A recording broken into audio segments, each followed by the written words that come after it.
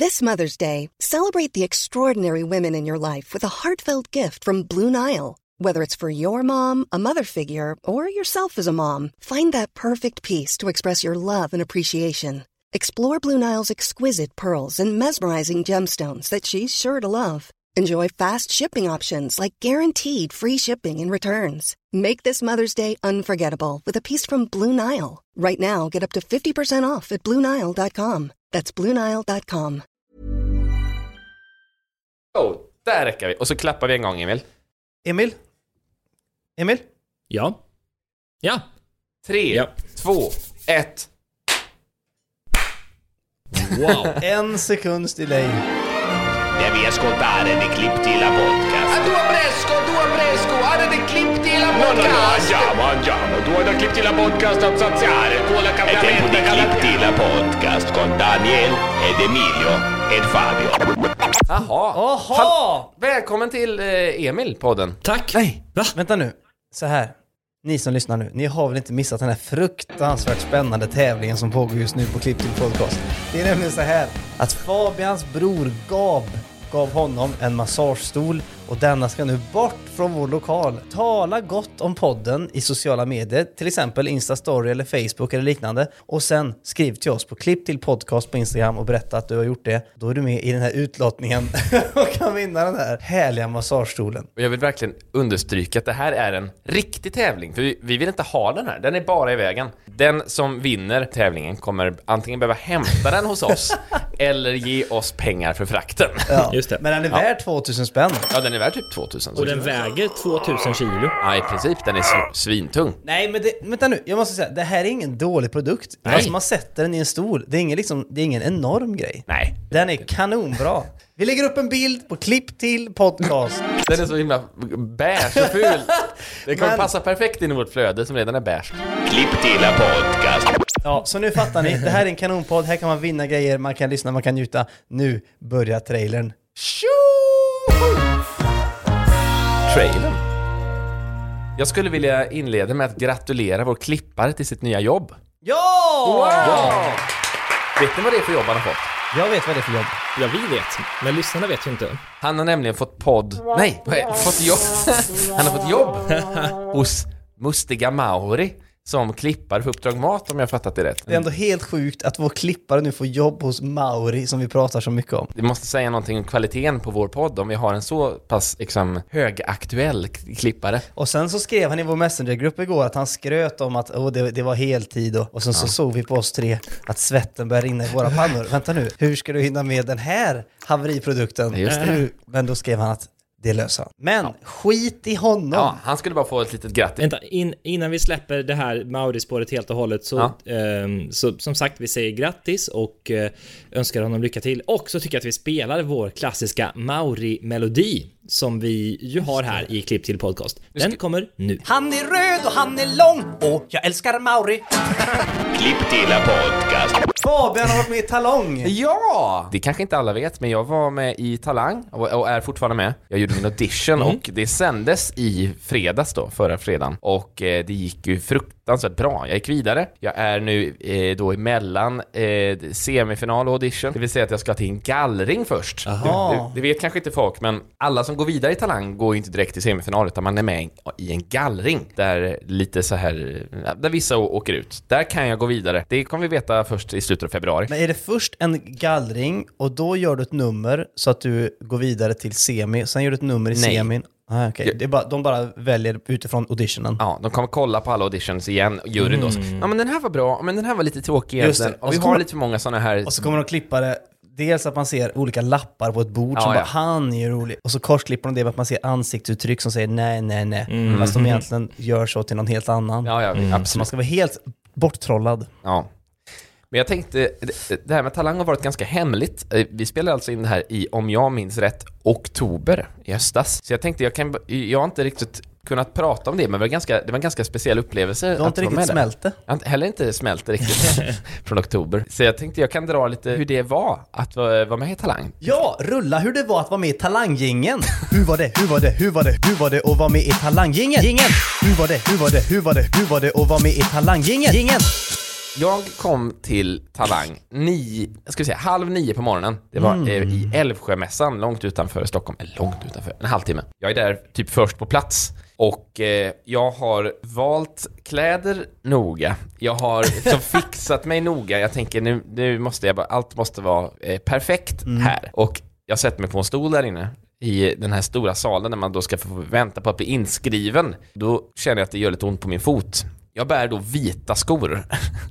Och jag har då, det är första gången jag bär vita skor. Och det ska man ju kanske inte, eller bär vita skor, bär de här skorna. Och jag blöder då på min häl. Nej. Jag blött ner hela baksidan av skon. Det är alltså som en röd rand på hela baksidan då. Så jag går och tvättar och får bort mycket av det liksom som är på gummit av skon. Men längst upp på skon är det helt rött och jag får inte bort det. Just det. Och det skulle komma att få vara kvar där hela dagen. För att jag fick helt enkelt inte bort det här. Men jag tror inte man ser det alls att jag har blod på skon. Du sökte ju till talong och inte till tampong.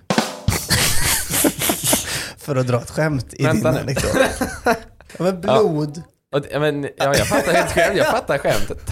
Men det heter ju inte talong. Nej, så jag följer skämtet. Ja, vi går vidare. Skitsamma. Men sen så skrev jag in mig och ingen tänkte på det med blodet. Jag fick ett skavsårsplåster av lite snälla medarbetare där. Och för jag sa så här, förlåt, är det så att jag skulle kunna få ett skavsår? Eller har ni ett skavsårsplåster? Ja, självklart! Är det så att jag har det? Varför går du upp och kryper upp i ansiktet på den här personen? Men för att vi fick ingen mat eller fika eller något sånt där. Så jag var lite så här, det finns kanske inte plåster heller. Och du var liksom så här torr i munnen. Ja. Jag pratade för full hals där. Jag var bara så torr i hela min kropp. Och lite te. Men då fick jag ett skavsårsplåster. Ja, självklart, här kommer det. Och så fick jag ett rakt på min fot. Så fick jag gå in i den här stora salen. Och det var väldigt pyntat då. Det var, alla fick gå in samtidigt i en stor liksom, röd sal där de filmade hela tiden. Det var kameror på en hela tiden på allting. Så man fick liksom inte sitta med telefonen. Och man skulle liksom se glad och göttig ut hela tiden. Och det var bara att göra. Och det funkade rätt bra. Jag hamnade bredvid då Zorro-kungen, om ni vet vad han är. Chipsmästaren. Ja, det var han som testade chips, ja. Ja, precis. Vi blev placerade i liksom samma grupp. Och han Talang berättade han att jag ska på testa chips med ögonbindel.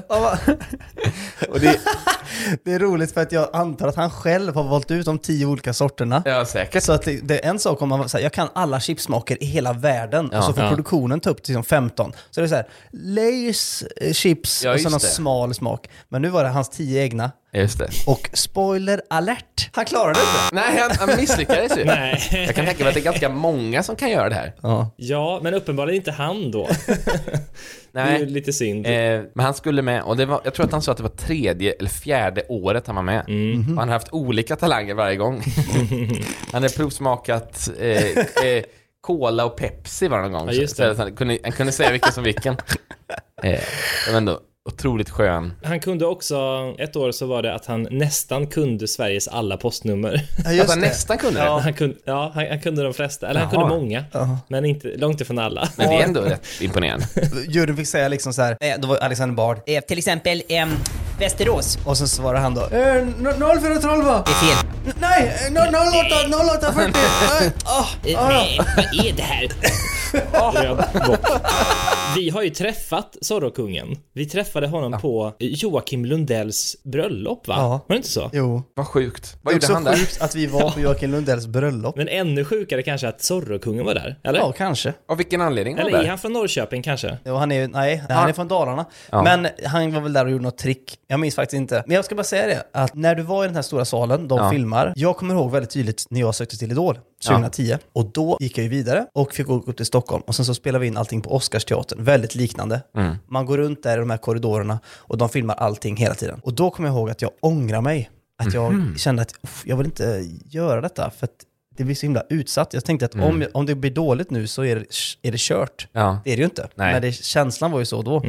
Så då minns jag att jag gick och gömde mig bakom en liten grej på något sätt. Gömde dig? Ja, men exakt. För jag ville inte vara med. Jag ville vara med så lite som möjligt på tv. Jaha, du vill inte bli filmad då? Nej. Men det är ju inte att du tänkte övervägde att gå hem. Utan nej, men mer så jag vill inte... Eller i helst så vill jag ju typ gå hem. För då ringde jag också lite kompisar och ringde mamma och sa att jag funderade på att gå härifrån. Ja, oj. Men så av någon anledning så var jag väl kvar då. Men det är så dumt för det här gjorde också att jag var ju med så lite i Idol för att jag inte vågade ta för mig någonting. Och det var ju delvis därför för att jag inte ville vara i bild. Just det. För att jag mer var i bild desto högre var ju fallet. Ja, just det. Men är man inte med så mycket och sen så är man med och sjunger lite halvkast, då är det ingen som minns det. Men du gömde det inte. Faktiskt gjorde jag det vid ett tillfälle för att jag hade ett nummer som jag framförde också. Och det ville jag ju öva på. Och det var så mycket distraktionsmoment för alla övade. Massa dansgrupper. Det var väldigt mycket dansgrupper faktiskt när jag körde. Det var lite trollkarlar och sådär. Och de lät och det var liksom, det filmades. Och jag ville inte liksom gå runt där för jag har ganska mycket uttryck i mitt nummer. Så kändes lite pinsamt nästan. Ja, och Zorro-kungen står och jättebra, får se det nummer nu. Äter och smaskar. Ja. Jag har mer mathistoria om Zorro-kungen faktiskt. Ja. Men då hittar jag alltså bakom ett draperi, går jag. Och där bor en liten tomte. Välkommen in! Och där låg alla gamla talangdeltagare. Nej men då, där bakom, det var som en lång korridor med ett fönster och ett draperi på ena sidan. Så jag kunde gå däremellan och liksom gå mitt nummer, så att säga. Jättebra att jag hade utrymmet, för ingen hittade det. Och när jag kom ut någon gång efter att ha kört mitt nummer några gånger och folk hade då hört det. De bara, vad fan, de trodde att det var liksom någon i ventilationen. Så att, något sånt där. Fattar inte var det kommer ifrån. Instängd. Så jag gömde mig också. Klipp till podcast. Men Zorro-kungen, han var ju kul för han, eller så här, det fanns ingen mat på plats. Och de skickade ett mejl precis dagen innan att ta gärna med mat, men jag läste det alldeles för sent så jag kunde liksom inte göra någon mat. Så jag beställer från en matvaruleveranstjänst som vi är sponsrade utav. Som vi inte är sponsrade av, som heter Foodora. Och jag sa till honom så här, vill du ha någonting nu? Jag ska göra en beställning. Och då sa han, ja, beställa en kebabpizza och 4 Pepsi och så där. Och så gjorde jag ju det till honom. Då förstod han ju att jag var ju nyckeln till mat. Så han kom till mig ibland, här Fabian, fler grejer. Och så här kom han då med mer grejer. Så att jag beställde kanske 4 beställningar bara till honom och 2 till mig. Oj då. Men han swishade, hoppas jag. Nej, utan han sa, funkar det med kontanter? Så nu har jag massa 100-lappar hemma som jag inte vet vad jag ska göra. Det var skönt. Men svårt för dig att växla. Har du växel på en 500? Nej. Jag tror faktiskt han frågade om jag hade växel till något sånt där. Så fick jag 150 när jag skulle få 130 någon gång. Ja, så det var okej, så du är liksom... Jag gick plus på den affären. Nu, alltså, du och Zorro. Jag kommer där varje år och tjäna då. Arbitrage, Fabian. Men var det så att han fick för sig att du var någon slags del av arrangemanget? Att du var anställd? Nej. Det var... han bara märkte att det gick att få mat genom dig. Ja, men han hade ju liksom en lucka här. Vi sågs också precis när vi skulle gå in och så hälsade han bara på mig. Och jag träffade en annan person som inte har tävlat än, så jag kommer inte kunna prata så mycket om den personen. Men han berättade att han var med 7:e året. Och han var utklädd till gammal kärring. Och han hade massa tutor hängandes runt sig själv. Ja, det var väldigt märkligt nummer. Det ser jag fram emot att han ska rösta på. Ja, han ska få det. Han hade också den planet vad han skulle göra nästa år. Men jag kommer faktiskt inte ihåg vad det var. Men gud. Han bara utgår från att han inte vinner då. Men det heter ju talang för att man ska vara bra på något specifikt. Ja, men han hade ju olika grejer då. Nu skulle han... Jag ska inte säga vad han skulle göra. Men det var väldigt intressant. Men i alla fall, jag får höra att Fabian, du ska vara med i andra uppsättningen. Det är alltså 2 uppsättningar, alltså, så att ena börjar då klockan 12 typ och folk får liksom köra, och sen andra börjar klockan 5. Och publiken sitter ju jättelänge och väntar och sådär. Och jag är också 3:e sist i hela programmet. Alltså det är den sämsta positionen. Eller sämsta är väl sist kanske. Ja. Nej, det är också bra att vara sist, tror jag. För då är det så här, då lägger folk in sista pushen. Ja, då kommer man ihåg det. Men var 3:e sist. Ja. Det är dippen där alltså. Och så ingen mat. Nej, precis. Alltså deltagarna gick ju också hem. Ja. Så det blev mer tomt och tommare i den här jätteröda lokalen som jag var i. Fick du inte lite dödsång? Inte dödsång, men kände inte lite så här tungt att du var så sent? Jo, jag kände att det var jobbigt för att jag var ju nervös under dagen. Och det var märkligt för att jag kom dit och var lite nervös. Sen så blev jag inte nervös. Sen blev jag nervös igen, upp och ner. Gick det massa gånger för att man satt i intervjuer och man gjorde små sketcher och sådär. Men sen, typ någon timme innan jag skulle gå upp, då hade jag liksom mer känslor kvar i kroppen. Så jag kände ingen nervositet alls då, typ. När du körde? Mest från en timme innan tills att jag då skulle upp på scen. Och då, de kallar mig då på scen. Och då är klockan typ 9:30. Alltså det är över 12 timmar från att jag kom dit. 12 timmar av Zorro-kungens Snickers och beställningar. Och då blod på foten. Jag har inte bästa möjliga frisyr då längre. Men får jag fråga, Ja. och det kan jag fråga dig också Emil och oss alla. Hur blir ni när ni är nervösa? Eller vad är nervositet egentligen? Vad säger du, Emil? Nej, men dels är det ju någon allmän känsla av att det är jobbigt. Men sen också, det som är jobbigare är ju när kroppen reagerar. Och för min del, jag vet till exempel att liksom det känns som att halsen krymper eller stämbanden drar ihop sig liksom. Och man får en mer ansträngd röst och man glömmer bort att andas och så blir man liksom, låter man inte som man tänkte och man låter inte självsäker och då blir man ännu mer nervös.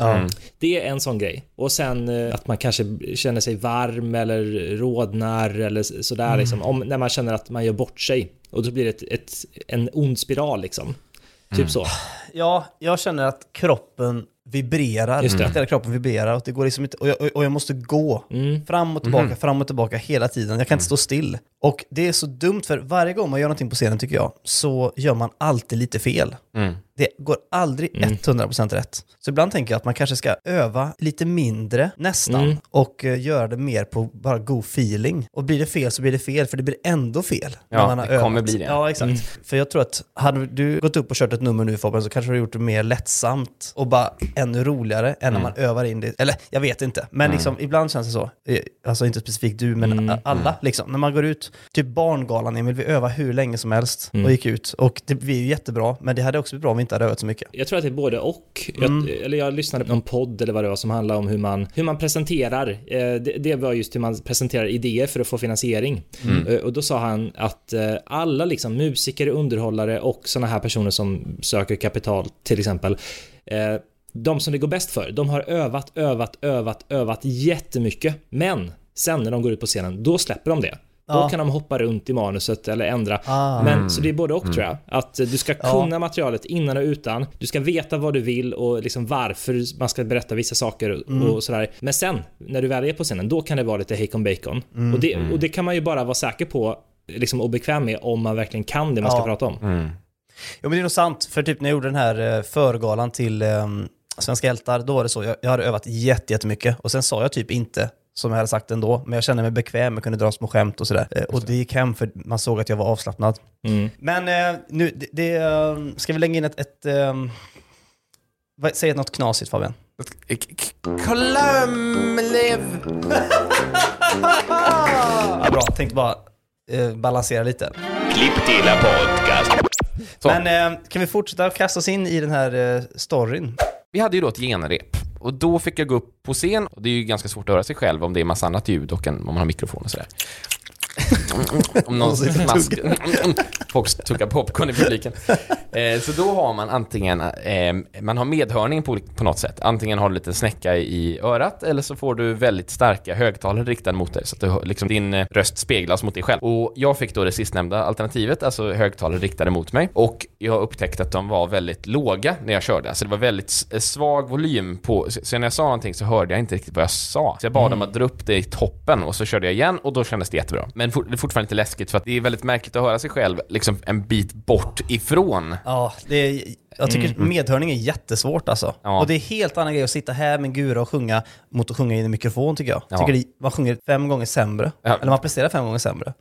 Ja, verkligen. Man vill bara att på något sätt ska saker mickas upp av sig själv. Ja. Då hade det blivit kanon. Perfekt. Man vill liksom inte rikta in det i någonting. Nej. Och sen lite senare då så får jag äntligen ställa mig på scen. Jag är väldigt, väldigt onervös. Jag står precis bakom scen och snackar med några. Och sen säger de, nu ska du snacka med Per Lernström då. Och sen ska du få gå upp på scen. Och vi pratade direkt innan så här, vänta nu, vad ska jag egentligen säga till juryn? De kommer ju fråga ställa frågor och sådär. Och då sa de, men säg bara vad du heter och så kör du liksom. Och jag har ju då sen tidigare av anledning att de har frågat efter det alltid sagt i intervjuer och sådär, hej, jag heter Fabian, jag är 24 år gammal och sen har jag berättat om mitt nummer. Vi klipper in det här. Hallå! Hej. Hallå! Halloj. Hej, välkommen. Tack så mycket. Vad heter du? Jag heter Fabian. Hej Fabian. Jag är 24 år gammal. Vad det kan du veta. Bara en sån sak. Och även på scen då så bestämmer jag mig för att jag ska väl bara säga det som köra. Men då går jag upp och pratar med Per. Jag säger, han frågar, hej vad heter du? Jag heter Fabian, jag är 24 år gammal, säger jag till honom. Och så har vi lite gött tugg. Och han säger att jag verkar väldigt onervös. Och det känner jag mig också som. Det är liksom, väl inte mycket nervositet alls. Sen då går jag upp på scen. Och då är det verkligen helt sjukt. För att när man är bakom scen, jag har inte jättemycket fokus på mig. För jag har en kamera på mig, jag har någon slags projektledare som bara kollar så allting är fine. Och så har jag Per. Det är liksom vi tre som är i gänget. Men sen går jag upp på scen. Starta en podd med dem då? Klipp till Percast. Sen går jag på scen. Och det är ju helt sjukt. För då har man ett helt annat fokus. Ja. Från att det är så lite och det är liksom så mörkt bakom scen till... Och det vet kanske alla som har stått på scen att det är helt vansinnigt. Och då blir jag ju då jättenervös. Och jag blir nervös genom att jag får massa handsvett och jag blir precis som du sa Emil att halsen krymper och så går jag upp där och så frågar de då hej vad heter du? Hej, jag heter Fabian, jag är 24 år gammal. Man ser tycker jag i det klippet att du har en lite annan blick mot vad du har naturligt. Ja. Du har lite mer stirrig. Alltså så här, öppna ögon. Ja, det är lite ett rådjur som ser en bil som kommer emot det på vägen. Den känslan. Ja, verkligen. Ja, jag såg också det. Jag tänkte, jävla, jag såg så fruktansvärt du ser nästan lite arg ut. Fast du är liksom så här, det är någonting med ögonbrynen också. Men du är ju glad, men du är en psykopat liksom. Ja. Galen. Ja, det är en sån... Charles Manson-blick typ. Ja, vi tar en print och lägger ut på Klipp till podcast. Ja, men jag håller med. Jag skulle lägga upp den auditionen sen på YouTube. Den finns där om man vill se hela. Och då skulle jag hitta liksom en tumnagel som heter och sen en bild som representerar mig. Och det var jättesvårt att hitta för att jag ser jättestirrig ut hela tiden. Eller bara galen. Framförallt sen när jag lyssnar på deras feedback. Men då kör jag igång mitt nummer och det går bra i 4 sekunder. Sen säger jag fel. Jag ska säga vid tillfälle, har du tröttnat på Anis Don Demina och David Sundin typ i omvänd ordning kanske? Och samtidigt som jag säger det så dyker upp bilder på David Sundin och Anis Don Demina på den här stora skärmen bakom mig. Och jag säger då fel namn vid fel bild.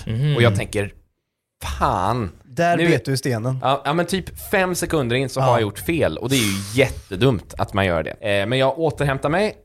Batra fingrar på röda knappen. Jag tänker att nu sträcker han sig mot den.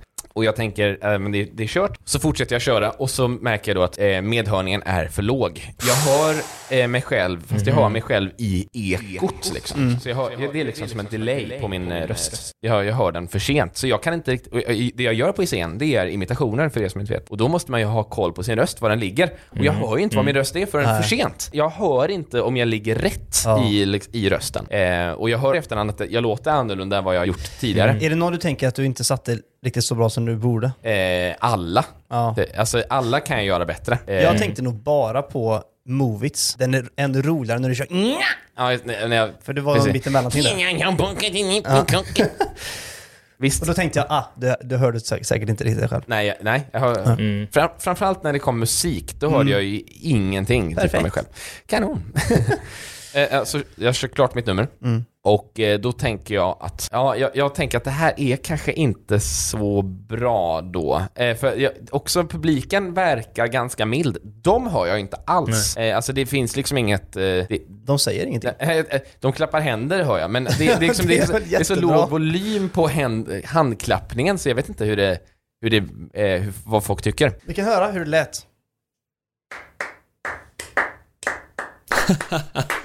Var det så det lät uppe på scenen? Ja, jag fattar. Det är svårt att veta om det är succé då. Verkligen. Jag ser ju knappt publiken. Eller det är liksom, de är väldigt små.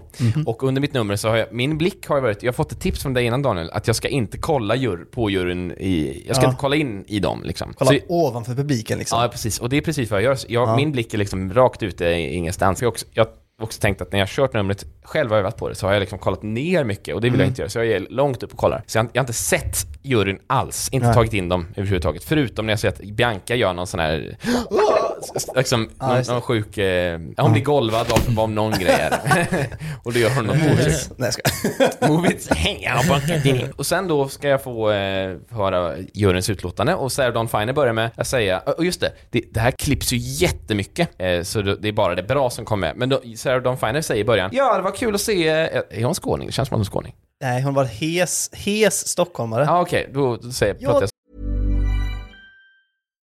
Millions of people have lost weight with personalized plans from Noom. Like Evan, who can't stand salads and still lost 50 pounds. Salads generally for most people are the easy button, right? For me, that wasn't an option. I never really was a salad guy. That's just not who I am. But Noom worked for me. Get your personalized plan today at Noom.com. Real Noom user compensated to provide their story. In 4 weeks, the typical Noom user can expect to lose 1 to 2 pounds per week. Individual results may vary.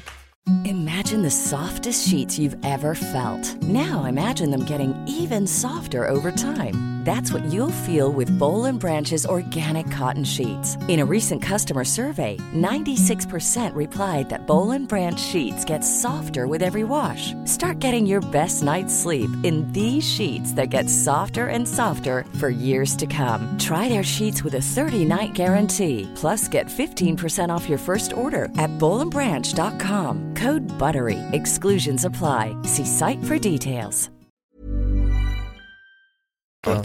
Jag tycker... Om hon säger då att hon tycker det var jag har jättebra energi på scen och det är kul. Och ett sånt här nummer behöver man ju egentligen inte göra på scen, utan det skulle man kunna göra på YouTube till exempel. Ja, och även i tv så säger hon så här: ja, det här var ju en audition, nu ska vi höra vad Edvard tycker. Det är så konstigt. Ja, precis. Det var de har liksom så här, de får pussla ihop så hon säger någonting bara för att skicka över till Edvard som ju var golvad. Precis, för det var grejen att hon, så här är det, att hon säger det först med YouTube och då tänker jag, shit, okej, det här, jag platsar inte på en scen. Det här sket sig. Sen går det över till David Batra egentligen. Och han säger också, men det var bra energi. Alla satt och det kanske inte 100%, men det var väldigt kul att se och bra arrangerat typ. Sen går vi till Bianca och hon tycker att det är jättebra. Och då börjar jag förstå, okej, det kanske är bra ändå. För både Sarah Dawn Finer och David Batra har jag tänkt hata mitt nummer egentligen. Bianca tycker det är bra. Sen går det till Edvard Åsylén. Och då säger han, det här är inte med, så ni kanske tror att jag ljuger nu. Men då säger han att det här är det bästa han har sett i Talang. Jag tror du ljuger, men absolut. Men absolut. Och jag vet inte om jag får säga det ens. Ja, och sen så går den till Sarah Dawn Finer igen då. Och då säger hon något fint. Och sen så säger alla något fint igen.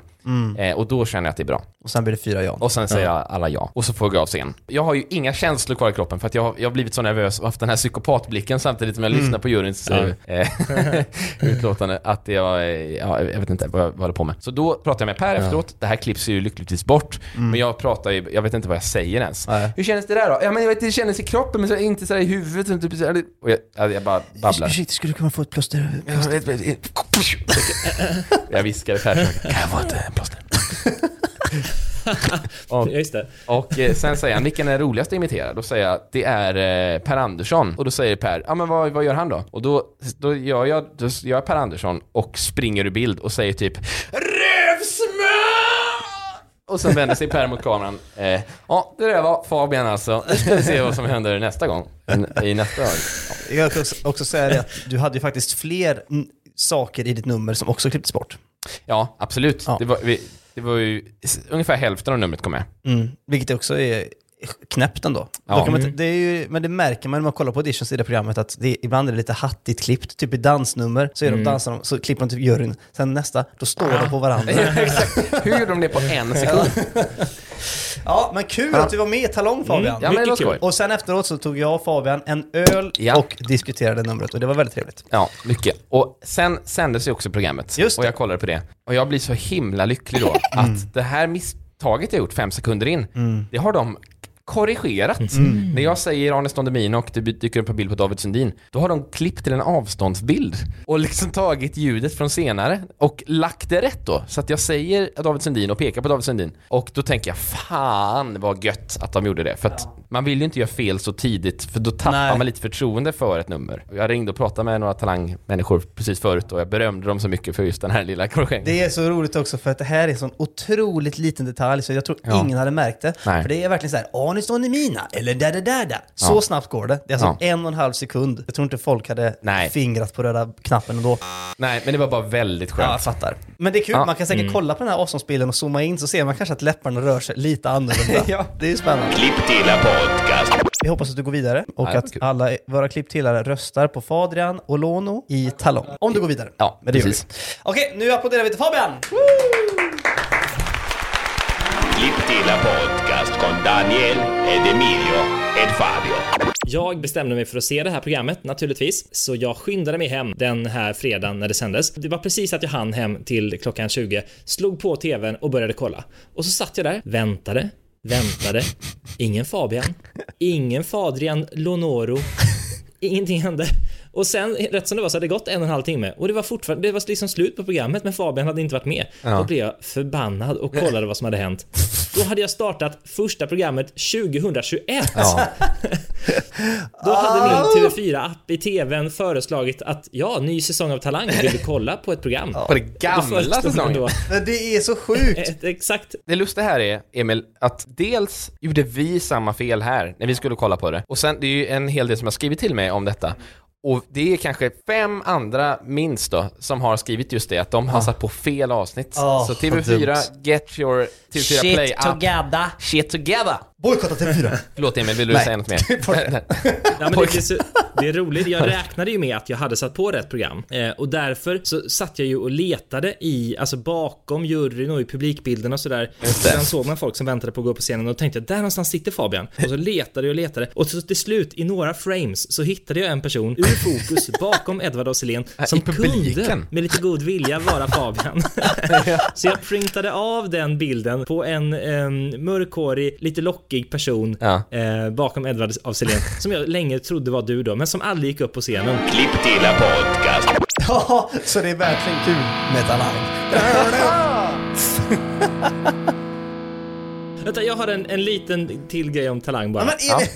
Då när jag tittade på det här fjolårsavsnittet så var det i första programmet en kille som gjorde audition. Han var pianist och spelade Blinka lilla stjärna. Alltså med ett arrangemang då som var nytt och stort och jättefint. Ja. Men det var så roligt för att bildproduktionen till Talang, det är ju liksom fram och tillbaka på personerna på scenen och till de i juryn som sitter med öppen mun, uppspärrade ögon och ser helt hänförda ut.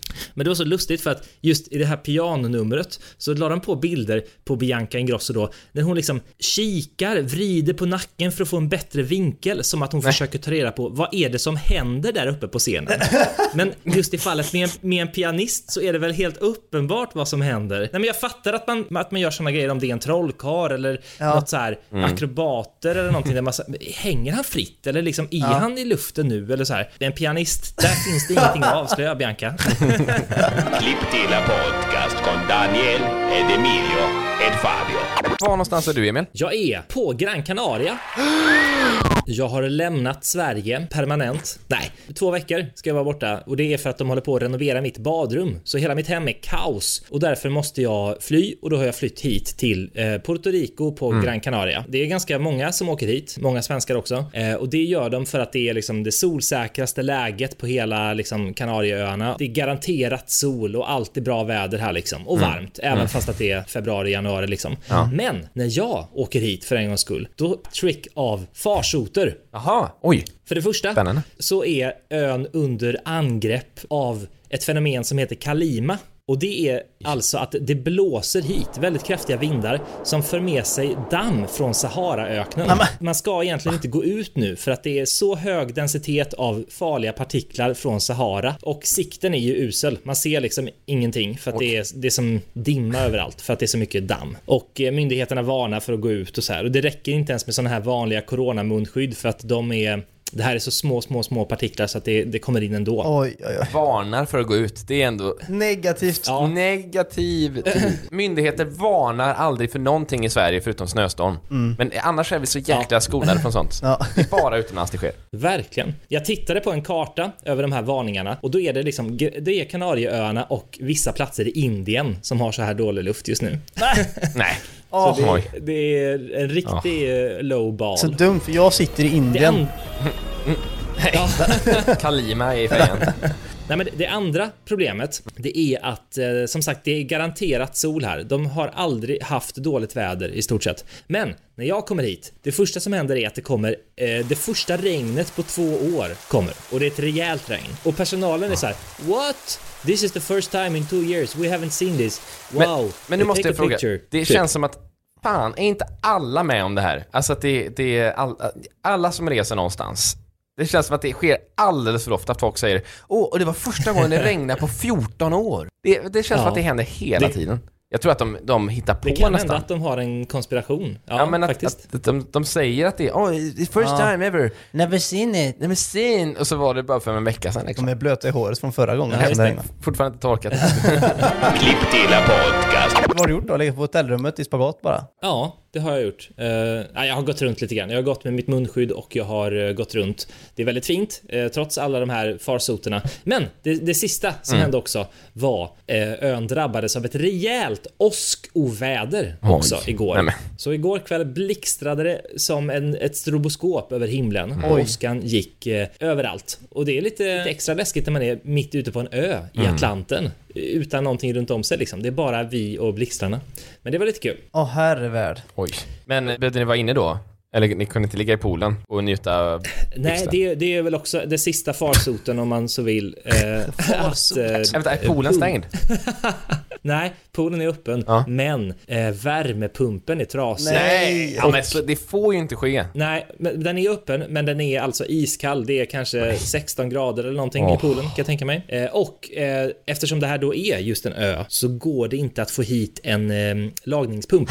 För den är, jag vet inte vart de ska frakta den ifrån. Antagligen från Spanien, för att det tillhör ju Spanien. Det hade varit närmare att åka till Sahara, men där kanske inte finns någon värmepump. Jag vet inte. Klipp till podcast. Det är över snart det här med Kalima och åskoväder och sånt. Eller ska det pågå under hela tiden? Nej, det verkar vara på väg bort. Det är faktiskt mycket finare idag. Och nu låter det som att jag klagar på allting, men det är väldigt fint. Det är cirka kanske 20-25 grader på dagarna. Jag har badat redan. Det är sol och det är extremt backigt. Klipp till podcast. En annan rolig grej är att det pågår ju som sagt en renovering hemma hos mig. Och för att vi ska kunna följa med i hur det går, så har vi satt upp övervakningskameror hemma. Nej! Jaha. Och de är såna som sitter på en liten, alltså man kan vrida dem 360 grader som en liten uggla liksom. Vadå, du kan styra från Spanien? Jag kan styra från Spanien. Det är ungefär sån som du har, Fabian. Lite annan modell, men samma princip. Så jag kan sitta här och vrida kameran och se precis vad som händer hemma hos mig. Och jag kan också klicka på en liten knapp och så kan jag ropa saker till hantverkarna. Oj! Släpp den där! Ställ ner toaletten! Coolt ändå, vi borde man ju ha. Fabian har ju en sån här inne som numera är igång, va? Ja, vi pratade om den förra veckan, men då var den av. Men vi kan ju faktiskt bara för att det är sakens skull, så kan vi spela in lite kort bara när vi vinkar till den här övervakningsmaskinen. Hallå alla poddar! Emil är på skärmen bredvid här med känslan är att han är med. Kul, det åker upp på Klipp till podcast. Klipp till podcast. Jag var på Zara. En butik i centrala Stockholm och skulle lämna tillbaka lite kläder. Jag hade köpt som vanligt alldeles för mycket kläder. Och så tänker jag provar hemma. Och så provar jag inte hemma. Eller jag provar hemma och så tycker jag att de inte passar. Och så glömmer jag dem tillbaka. Så det har hänt kanske 9 gånger i mitt liv att jag hittat gamla påsar med kläder som kanske kostat 1 och 1. Och sådär. Det vill säga bortkastade pengar. Som sen slutar med att jag typ skänker dem till myrorna. Eller ger dem till vänner. Och så vidare. Men jag var där. Jag bygger upp det här som att det är världens mest spännande historia. Men jag tror det behövs lite dynamik i den här podden. Lägg på spännande musik. Jag gick ner för trappen. Och där såg jag då lite folk som stod också i kön. Bland annat en kille som var med i Bachelorette. Han snygge. Alla är snygga där i och för sig. Men skägg, lite mörka ögonbryn, stirrig blick som Fabian på scenen. Ja, psykopat. Nej. Han stod där bland annat med massa andra tuffa kompisar. Och jag var inte så tuff, utan jag gick runt med min påse där. Och så skulle jag lämna tillbaka då, gick fram. Och de pratade alltid engelska där av någon anledning. Hello, leaving back? Yes, leaving back. Och jag la upp påsen. Hello påse. Hello pacing. Och så ut med allting. Yes. Personen bredvid mig som stod i kassan sa this cash now open, vilket innebar att då skulle, och då fick jag för mig att då måste jag flytta mig för att jag liksom, oj, nu kommer folk här, så då backade jag bakåt. Och så kom det en kille och så liksom var jag tvungen att backa lite mer och det blev liksom mer och mer back. Klipp till att jag hör nej. Och jag backar in i en stor ställning med kläder som välter. Nej. Oj. 2 personaler fram. Not here now. Not well here now. Och jag, sorry. Jag hade liksom öronproppar i, på att säga. Vad heter det? Öronsnäck. Jag hörde ingenting, vet du. Helt instängd. Går runt. No, not here. Och pinsamt, vi har vält den här grejen och de bara kastar sig ner på knä och börjar rota upp kläder. We can fix it here. We can fix it now. Och det var bara dumt då, för då såg jag att den här killen från Bachelorette småskrattade åt detta. Oj, med sina stirriga haveriet. Och då är min fråga, har ni vält något någon gång i butik? Jag välte ganska nyligen en yoghurt inne på ICA. Om du släpper ett paket yoghurt från 1,5 meters höjd, det blir en rejäl skvätt av yoghurt. Så personalen fick ju torka den här jordgubbsyoghurten från alla möjliga ytor, hyllor och andra varor och sådär. Det är jobbigt för själva personalen kan ju inte vara arg, utan det är också så här, det är ingen fara. Nej. Men innerst inne vet man att de så att säga har Fabians psykopatblick. Men vad spelar det för roll? De behöver svabba upp lite yoghurt. Men det är inte så jobbigt, eller? Klipp till podcast. Min bror, han sitter i rullstol. Gab, som vi pratar om ibland. Han sitter i rullstol. För han har en CP-skada och han måste typ alltid sitta i den. Och när vi var i Italien för massa år sedan, då vet jag att han gillar att gå runt i butiker och liksom kika på grejer och köpa massagestolar och sådär. Och en gång så ska vi gå in i typ en glasbutik, det är bara jag och han. Och vi åker in här. Vi går in här. Nej. Och då, jag hjälper honom upp då. Det är liksom ett litet trappsteg upp, så jag liksom kör upp rullstolen. Och då kommer då ägaren av butiken och ställer sig i öppningen och liksom och skriker på oss. Not here now. Och vi är 11 kanske. I bakgrunden stod Bachelor Sebbe och skrattade. Han står not leaving back. Med sina mörka ögonbryn och stirrig står han där. Not leaving back. Och jag fattar inte vad jag säger, men jag kan liksom inte tänka mig att hon menar oss, för att det är liksom varför ska inte vi få gå in? Så jag fortsätter liksom köra in honom där. Yoda, du kör över honom. Jag kör på Baby Yoda, han är ju där nere. Nej, men jag menar själva personalen. Ja, just det, det är Yoda. Yoda jobbar där. Ja. Sen så vet jag att hon liksom börjar putta tillbaka. Och jag tänker ju, det kan ju inte vara oss som menar. Jag Nej, det är för konstigt. Nej, men då förstår jag då att där ska vi inte in. Då förstod du det. Not now. Men det var märkligt. Det var som att hon måste varit med om att ett gäng rullstolar har fuckat upp för henne ett bra antal gånger för att hon ska vara så negativt inställd till det. Men vad sålde de där inne? Alltså det var, vad kan det vara? Nej, men det var väl typ guld... kristallformationer. Nej, men okej. Nej, men jag vet inte, men det kanske var hennes hem. Nej, men vänta nu. Den här storyn bara blir sämre och sämre. Nej, men det var bara men då fattar jag. Nej, men det var inte hennes hem. Det var en butik och de sålde, vad kan det ha varit? Kappor kanske. Det var roligt att han vill in där. Här ska vi in och köpa kaffe. Vi kan fynda. Han gillar att fynda. Mamma kanske vill ha något. Och det var den, så vi gick därifrån och förstörde ingenting. Men det hade väl vi kanske kunnat göra om vi hade fortsatt köra. Förstörde ju den personalens dag genom att köra på hennes fötter. Ja, vi körde ju aldrig på henne då. Men känslan var att känslan var det. Och det var väl det största jag förstört. Det största du vält. Det största jag vält, alltså ingenting. Du förstörde hennes dag lite grann, kan man säga. Av att ens, i alla fall. Med min närvaro. Klipp till podcast. På tal om välta grejer. Nu kommer en historia om rotvältor. Oj, vad är det? Ja, det här är en sak som flyger Fabian över huvudet. Det vill säga, rotvälta, det är att när ett trä har vält så sticker roten upp. Just det är rotvälta. Och förr i tiden, jag kan inte det här exakt, jag killgissar.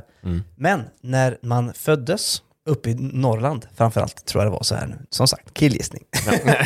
Så drog man barnen genom rötterna på de här rotvältorna och det skulle inbringa tur på något sätt. Drog de genom rötterna? Drog de genom rötternas hål. Va? Alltså så att de skulle bara passera igenom? Eller skulle de... En enkel passage. Det är en enkel passage. De ska liksom inte hyvlas genom... Men tänk att ett trä välter så sticker ju massa liksom, rötter upp. Ja. Och så de bildar på något sätt olika små håligheter. Ja, och därigenom ska man då föra... Och det kan man ju på ett sätt se som passager. Det gjorde i alla fall norrlänningarna för 100 år sedan. Ja. Och då drog man barnen därigenom. Och gissa vem som blev rotdragen. Vår farfar. Ja, jag tänkte gissa på Gunnar, men det var ganska nära. Ja, farfar blev rotdragen. Rune Rotetan. Rune. Nej. Och passande. Daniel, har du förklarat nog varför man rotdrog folk då? Men det var för någonting med lycka, typ trollen ska bort eller något. Ja men exakt, i Norrland så finns det ju mycket knytt och oknytt kallas det ju. Och det är olika väsen, det är typ troll och älvor, men också andra väsen. Den värsta är väl Baran, som farfar, jag tror att han har stött på Baran. Och Baran är en stor trådrulle som rullar genom skogen och som slukar allt i sin väg. Så om man stöter på Baran då ska man springa. Eller så ska man vara rotdragen sen tidigare, så kanske man slipper Baran helt enkelt. Men sitter de här två sakerna ihop? Som jag minns det. Sitter de här två sakerna ihop alltså? Nej men det tror jag. Jag tror att det är liksom att man rotdrog barn för att de skulle bli liksom starka och att de skulle liksom vara skyddade mot de här oknytten. Och vad kallar man det? Ja, men det är vidskepelse liksom. Baran. Där har vi ett bra namn på podden. Men hur sent i livet kan man bli rotdragen? Ska vi göra det på finalpodden, turnén? Då tänker jag att vi rotdrar någon från publiken till blomsort. Ja, just det. Eller så kan vi bli rotdragna kanske. Det är en snygg finalnummer. Jag tror att man ska bli rotdragen i 1-årsåldern ungefär. Ja, okay. Jag klickade fram en sida här lite snabbt. Men det kanske funkar att göra det även på oss. Eller på alla våra lyssnare. Man kan ju döpa sig vid sen ålder. Så jag tänker att vi kan väl rotdra alla lyssnare i entrén liksom. Jag får liksom passera genom en rotdragare. Och så har vi en stor Baran som kommer, och de som inte blir rotdragna, de stryker med så att säga. Just det. Ja, men jag tror det här är bra grejer. Och det kanske är här vi tackar för idag. Ja, men det kanske är dags att göra det här. Men vet du vad? Nej, vänta. Emil, jag hör någonting. Det kommer rullande mot oss. Nej, det är Baran! Det är Baran!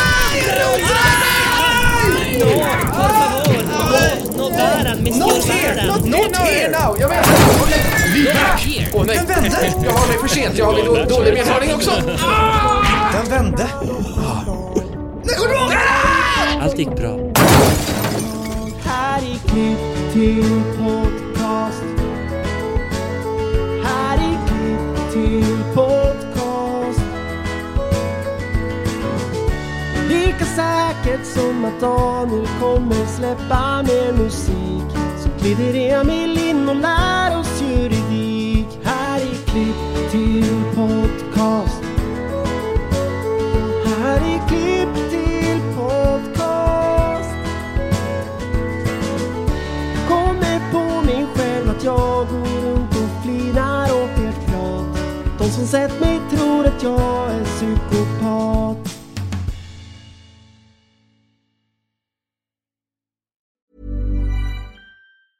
Hey, it's Paige DeSorbo from Giggly Squad. High quality fashion without the price tag. Say hello to Quince. I'm snagging high-end essentials like cozy cashmere sweaters, sleek leather jackets, fine jewelry, and so much more. With Quince being 50 to 80% less than similar brands. And they partner with factories that prioritize safe, ethical, and responsible manufacturing. I love that. Luxury quality within reach. Go to quince.com/style to get free shipping and 365-day returns on your next order. Quince.com/style. Even when we're on a budget, we still deserve nice things. Quince is a place to scoop up stunning high-end goods for 50 to 80% less than similar brands. They have buttery soft cashmere sweaters starting at $50, luxurious Italian leather bags, and so much more. Plus, Quince only works with factories that use safe, ethical, and responsible manufacturing. Get the high-end goods you'll love without the high price tag with Quince. Go to quince.com/style for free shipping and 365-day returns.